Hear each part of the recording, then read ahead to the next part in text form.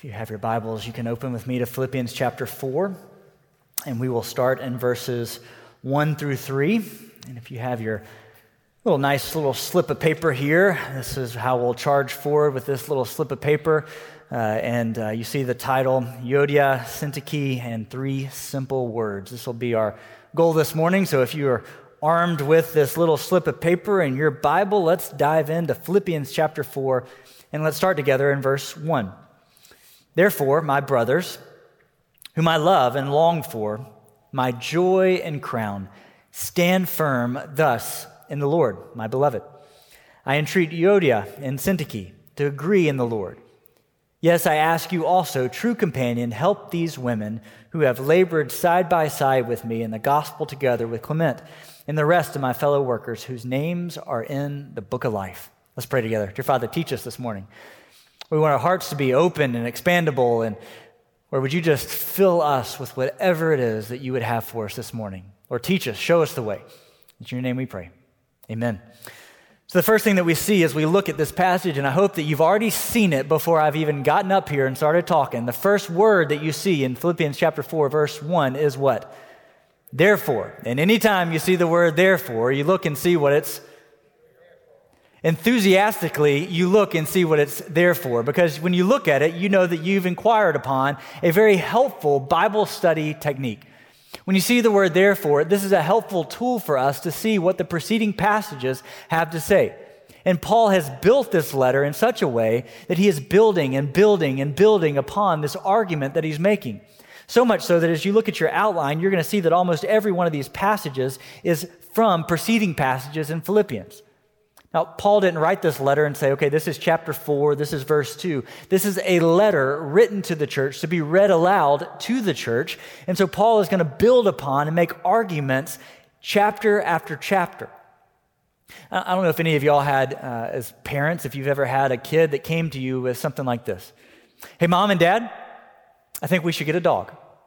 Here are the reasons why we should get a dog. I'm going to feed the dog. I'm going to make sure this dog has properly watered and that he is clean. I'm going to make sure I brush the dog. I'll clean up anything that's messy in the backyard. Mom and Dad, I'm going to take care of all the problems with this dog. Therefore, you can go out and buy me a dog. Right? The kids know what's up. They know they've got to build the case and build the argument for their parents so they can get to this, therefore, Mom and Dad, you can go forward with confidence that I'm going to take care of this dog. Now, Paul is much different than your kids in that Paul is going to follow through on his arguments, where your kids probably didn't. That's another day. Anyway, so we see Paul writing this word, therefore, to help us understand and build upon his previous arguments. And what we've seen time and time again is Paul writing, and we've belabored this for 2 weeks now, Philippians 3, 18 through 21, or through 20, about being citizens of heaven, about being believers in the midst of a culture that lives against the principles of God's word. We've seen that, we've felt that. So as we get into Philippians 4, we're going to need to understand everything that we talk about, especially as we get into verses like, I can do all things through Christ who strengthens me, in the context in which they're written. And let me pause for a moment here and say the importance of us being students of God's word to read Scripture in good and proper context. That we don't cherry pick passages of Scripture and say, I can do all things through Christ who strengthens me. I cannot wait to dunk this basketball this afternoon. It's not going to happen. I can't wait to lift 400 pounds. Have you seen me? I'm not lifting 400 pounds. But if I take the verse outside of its proper context, I believe that I can do all things through Christ who gives me all the strength in the world. Friends, we read Scripture in its proper context to understand what the author, what God wants and what it means, not what we want it to mean. This is helpful. And so when we come to verses like this where we see therefore, we always look at it in light of what comes before it and what Paul is trying to get his readers to understand. So again, it's important for us as we read God's word, not just to say, well, this verse looks good and it helps my position, this looks good and it helps my argument. We read Scripture in light of what it was written, who it was written to, and the purpose by which the author was writing it to us. And so this morning, as we come to therefore, this word therefore, if we miss it, we miss the proper encouragement that comes before it, that we live as citizens of heaven. That we understand that there are those who've run contrary to the Word of God, who've run contrary to the nature of which God has called us to, but we are therefore, in just a moment, going to see what it's really there for. But before we really get there, we need to understand this other thing. There's a lot here. First is Paul's crown and joy. Filling on your outline there, point number 1 is Paul's crown and his joy. You see it right here. Therefore, my beloved brothers, whom I love and long for, my joy and crown, stand firm thus in the Lord, my beloved. I hope at this point, by Philippians chapter 4, you have realized that Paul loves this church. Y'all felt it? I mean, we've seen it over and over again. Paul talks about, my beloved, I love you. I've labored with you and alongside you. Paul loves these people. I mean, it's kind of like maybe your Bible fellowship class. As I've called and made calls, you gush about your Bible fellowship class. Man, they're awesome. I love them. These people are with me. They've helped me through hard times. And Paul, and likewise, is just saying, my beloved. And why does Paul say that? Because Paul has watched these believers go from death to life, and he has watched as they have grown in wisdom and stature and favor with God and man, that they are growing in the grace of the Lord day in and day out. And he sees these believers as his crown and his jewel. These believers are his joy. Discipling these people is his absolute joy-filled process. It's the crowning achievement of his ministry, are people and believers. That's why Paul in Philippians chapter 1 could say, I know what you really think has happened here, that I'm in prison and the gospel can't go forward, but thanks be to God, the gospel continues to go forward, and he is rejoicing in the Lord all throughout these pages. Why? Because the lost are being found and they're growing in the Lord. This is why it's his joy and his crown. And so let's pause here for just a moment. If we understand in this context here that Paul is telling us that his crowning achievement, the crown and joy in his life, are believers growing in the grace. Look on your outline at Philippians 2:16, holding fast to the word of life, so that in the day of Christ Jesus, I may be proud that I do not run in vain and labor in vain, because you continue to know Jesus. I want to pause. Talk to parents and grandparents and others in this room who ask just, what is your crown and what is your joy? You know, many of us, it's our kids, and we love seeing our kids excel on the ball fields and in the academic classrooms. We love to see them excel and do well, and for many of us at times, we wear that as the crowning achievement of our lives. That our kids excel on ball fields and in classrooms. But friends, all that is earthly. Those things will pass, those acclimates, those trophies and ribbons that we put in our rooms will quickly fade away. But what does Paul see is the eternal ramifications. The joy in his crown is that people come to the faith and knowledge of Jesus Christ. So parents, is your crowning achievement that your kids grow up knowing Jesus as their Lord and Savior? Is your joy watching your kids and grandkids run and walk with Jesus every step of the way? It's easy to get caught up in all these artificial crowns that we wear so proudly. But you see Paul, time and time again, all throughout the book of Philippians, talk about the longevity, the eternal ramifications of what we do here on earth. And so I'll ask you an important question. What is your joy and what is your crown? What do you wear as your crowning achievement as parents?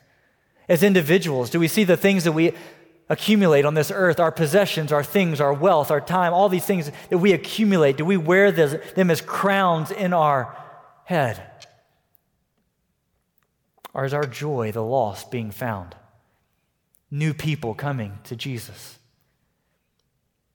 You see Paul clearly state with his depth of his heart, brothers and sisters, people that have labored beside, whom I love and I long for, you are my joy and you are my crown.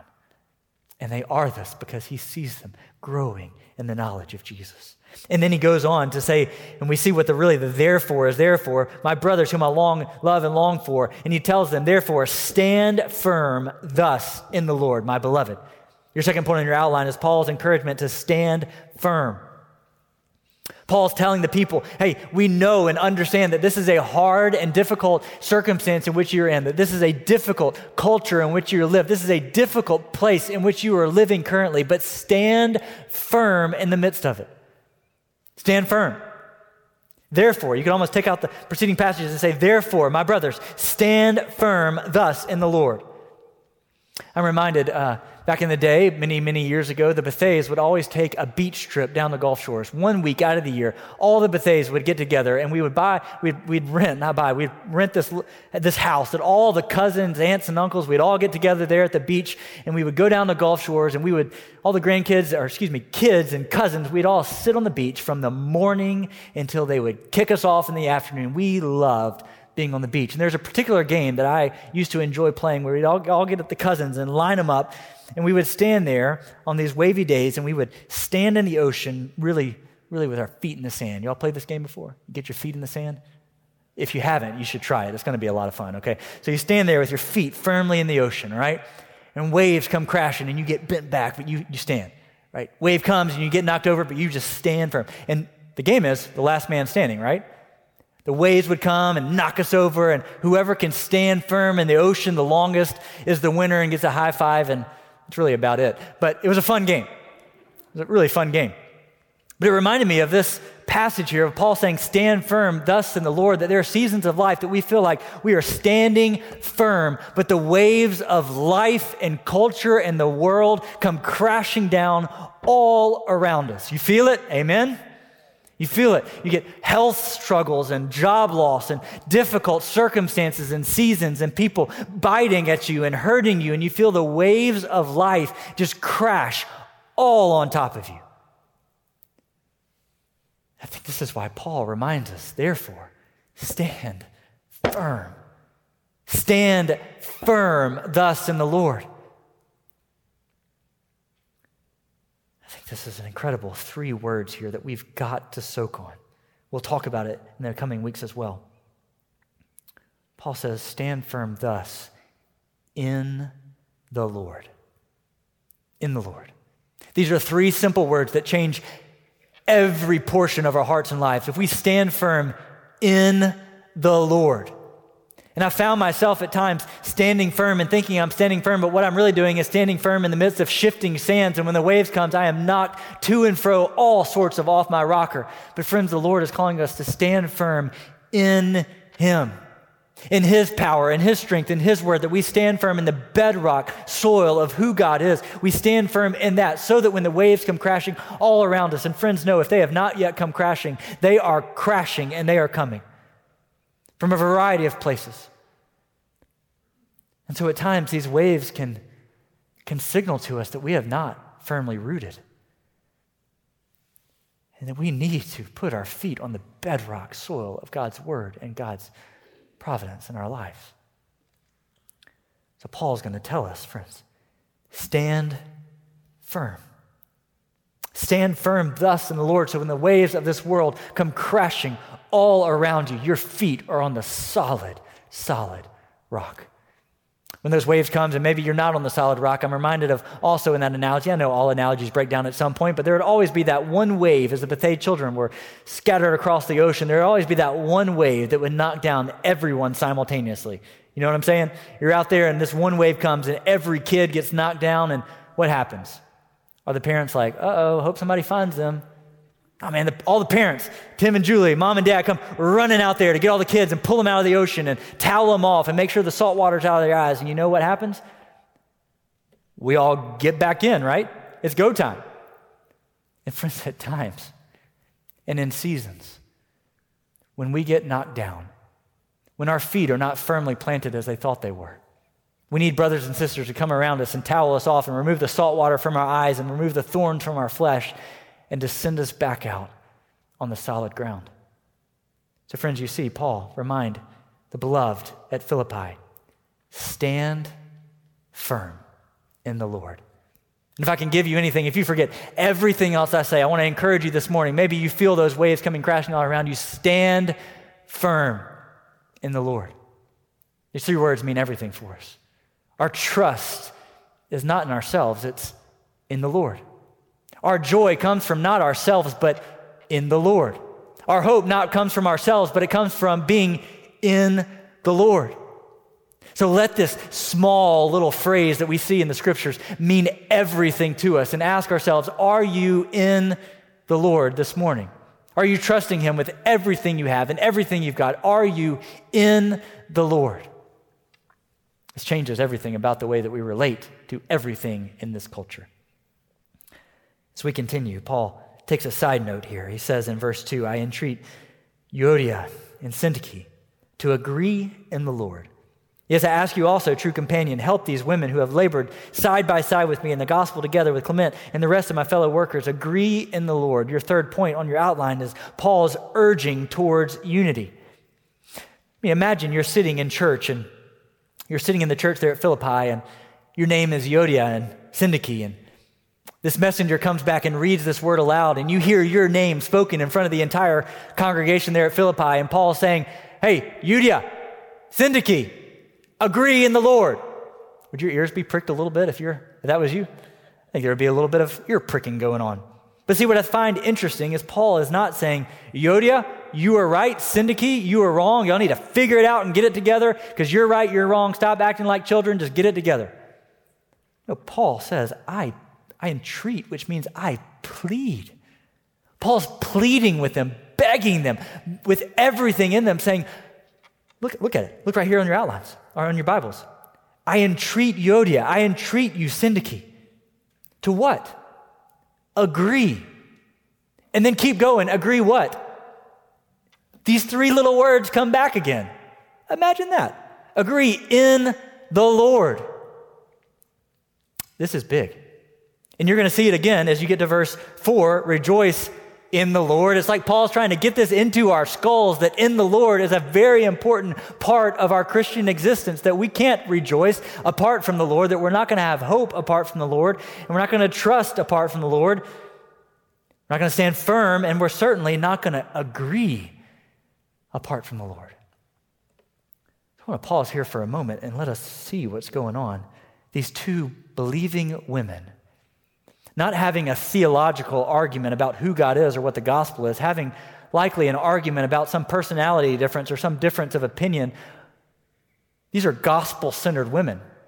They've striven side by side with Paul in gospel ministry, and here they find themselves believing women in the church having a disagreement. Never heard of that before, right? Never had two believers having disagreements before, never having problems. I mean, one of the worst images that anybody has of a church is that everybody just gets along and we all love each other well. We're all sinners and we all have problems and we all at times don't agree with one another. But here's the deal. We're going to have disagreements in the church. We're going to have conflict, and at times we're not going to agree with one another over every simple thing, and at times there's going to be struggle and strife between believers. But I want us to see how Paul talks to Euodia and Syntyche about resolving their conflict. And it's that chief word, in the Lord. Imagine for a moment that Kenny and I, something's happened and we've come to terms and blows with one another, and we decide that we don't really like each other for a little bit. Kenny's done something that's upset me, or I've done something to upset him, and Kenny and I are just having some gravest of problems. Now, it's easy for us to go our separate ways and just say, well, Kenny's not my friend anymore. He's not coming to my birthday party. And so he's over here and I'm over here, and we just don't like each other. And it's easier, far easier to live like that, is it not? Where if they're going to sit on this side of the church, I'm going to sit on this side of the church, and we'll just make sure I come at different Bible study hours, and we're just going to live apart from one another. We can still be in the church, but we're just not going to like each other all that much. Paul finds significance in the 4 chapters to write to Euodia and Syntyche and say, agree in the Lord. That the unity and fabric of believers coming together to agree in the Lord is that important. So what do I do with this? What do I do? Kenny and I don't agree on something. What do? Well, we agree in the Lord. I come to Kenny and I remind myself that Kenny has a relationship with Jesus. Kenny loves Jesus as his Lord and Savior and follows Jesus and wants Jesus to be magnified in all of his life. And Kenny knows that I love Jesus. And I want Jesus to be magnified in everything I do and say, and I want to follow Jesus with my life. And so we come together, and I agree. Kenny loves Jesus. I love Jesus. I'm not going to criticize the Jesus in Kenny, and Kenny ain't going to criticize the Jesus in me. And so we're going to come together at the most basic foundation of our faith, that we both love Jesus, and we want to see Jesus magnified. That's where we agree. And we can work our way out in some other disagreements, but if we cannot come to the table with love in our hearts for one another, an agreement that we both are flawed men, desperately in need of a Savior, if we can't come to that point and just say, brother, I love you. I know that we both love Jesus. Let's figure out how we can work together so that Jesus looks great in our lives. Friends, we're going to have disagreements all across the face of this planet. You're going to disagree about a lot of different things. Where two or more Baptists are together, there's 4 or 5 different opinions, is there not? But the reality is, do we come together and agree in the Lord? Do you come together and do you believe the best about your brother or sister? Do you come together and say, I know and I believe that we both love Jesus. So let's start in this place and then work our way out. Friends, you see Euodia and Syntyche being urged and pleaded by Paul to come together and agree with one another. We're better together as a faith family. We're better when we work out our problems and our differences one to another. But we start with that basic foundation. Oh, I need Jesus. You need Jesus. I'm not perfect. You're not perfect. But let's love one another well enough to walk forward in the Lord. And I know that I am simplifying this, and these things are messy and difficult, and there's struggles in our disagreements. But friend, come to that place for the good of the church and for the good of the church universal, to agree with one another in the Lord. So you see on your outline, Paul is urging toward unity, that we find agreement in the Lord, but we also find help in other believers. You see Paul encourage in verse 3, yes, I ask you also, true companion, help these women who have labored side by side with me in the gospel. Work together. That it's good for us to come together with other believers and say, I don't know if I'm right, I don't know if I'm right, I don't know what's going on, but I know that we need help because we want to come together in agreement. This is why the Bible teaches, do not let the sun go down on your anger, friends, because divisions fracture the good work that God is doing. So we come together and agree in the Lord with one another. We might not be BFFs slapping hands till the cows come home, but we can agree together in the Lord for the good of his church and the good of his gospel going forward. So it's possible you need to do like Paul and Euodia and Syntyche. You need to have a trusted brother, this true companion, who can come alongside you, who can just say, brother, I think you're in error.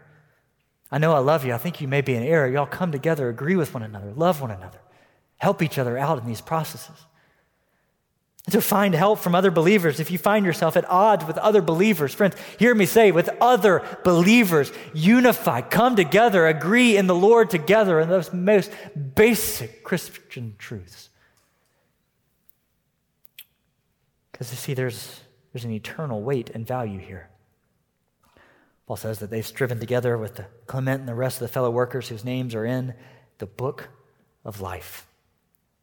Your last point in your outline there is Paul's heavenly reminder. Paul's heavenly reminder. As Paul talks about the unity of believers coming together to agree in the Lord, he also reminds them, Euodia, Syntyche, this true companion, Clement, the rest of the brothers and sisters whose names are in the book of life. You talk about eternal versus earthly circumstance. Paul's reminding these brothers and sisters that agree in the Lord, and he points them to their names that are written in the book of life. This miraculous truth that these brothers and sisters' names have been taken from death to life. I want you to look on your outline for a moment. In these final moments, if you'll stay with me, Luke 10:20. Behold, I have given you authority to tread on serpents and scorpions, Jesus talking to his apostles, and over all the power of the enemy, and nothing shall hurt you.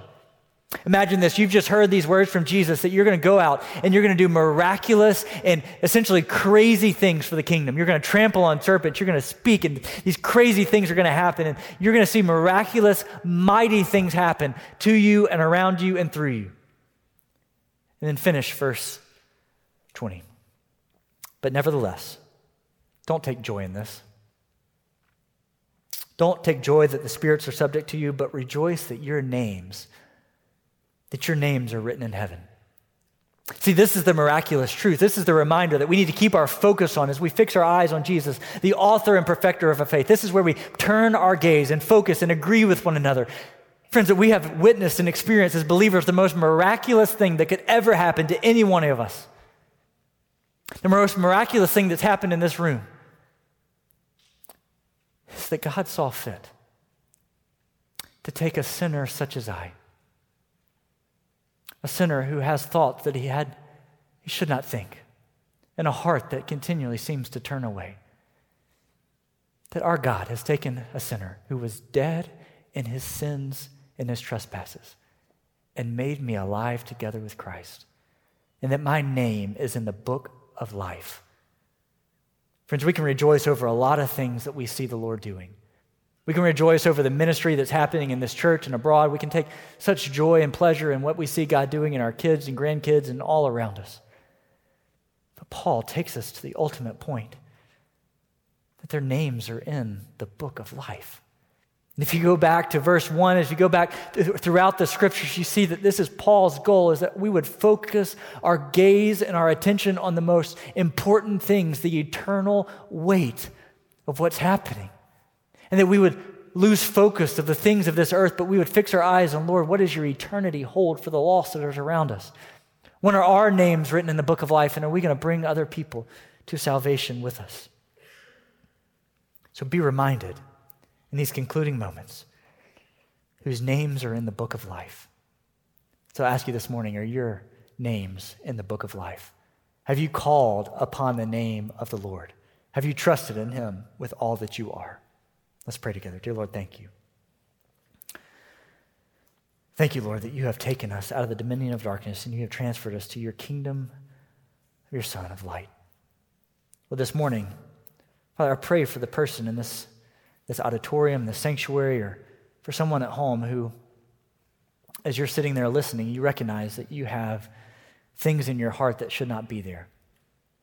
Maybe disagreements with people in this room, or frustrations, or people that you see as enemies, as believers, Lord. I pray that you would help us come together as a unified church to agree in the Lord. Lord, I pray that those 3 words would be the emblem of our hearts today, that we would be in you, that we would stand firm in the Lord, that we would trust in you, that we would give our lives to you. So Lord, help us.